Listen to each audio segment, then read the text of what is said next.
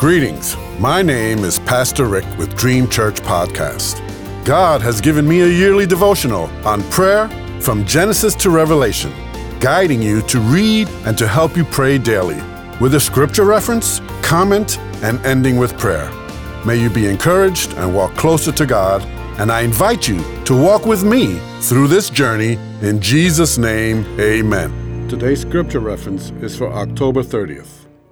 Luke 16:27 says, I beg you, Father, send Lazarus to my family, for I have 5 brothers. Let him warn them, so that they will not also come to this place of torment. Today's comment. We all hope that this same prayer will be prayed while one is alive here on earth before our death. I'm afraid this scenario will be a reality for many.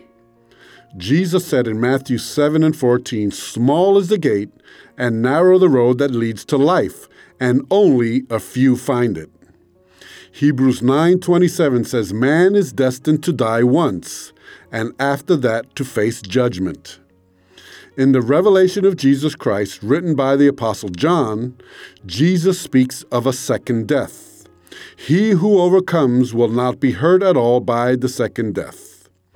Revelations 20:6 assures us those who have part in the first resurrection are blessed and holy, and that the second death has no power over them.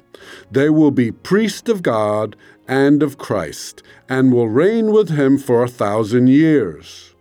Then it says Satan will be released from his prison and will go out to deceive the nations. But he is then thrown into hell, and Judgment Day comes, where Revelations 20:14 calls the lake of fire the second death. Those are whose names are not found in the book of life. Jesus starts out the passage in Luke 16:19 with, there was a rich man. This reminds me of Jesus' words in Luke 9:25, which says, what good is it for a man to gain the whole world and yet lose or forfeit his own soul? This is why we need to warn people now, here on earth, before they pass on. Jesus said, no one comes to the Father except through me. There aren't other ways to God or heaven. Let's stop beating around the bush and preach the truth to all we have an opportunity.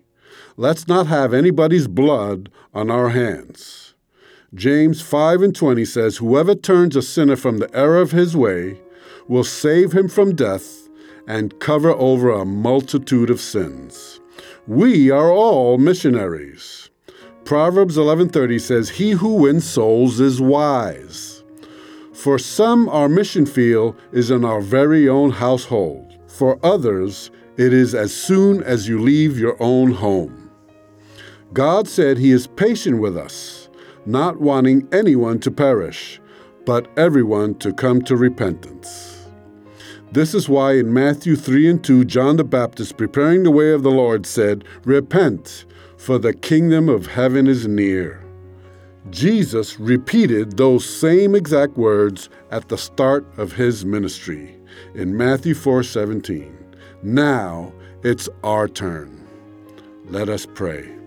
Lord, prepare me to be a sanctuary, pure and holy, tried and true. With thanksgiving, I'll be a living sanctuary for you. I credit West Angeles Church of God in Christ Mass Choir for that wonderful song. Prepare me, Lord, to share the good news that Jesus came to rescue us all from hell, to all who believe on him. In Jesus' name I pray, amen.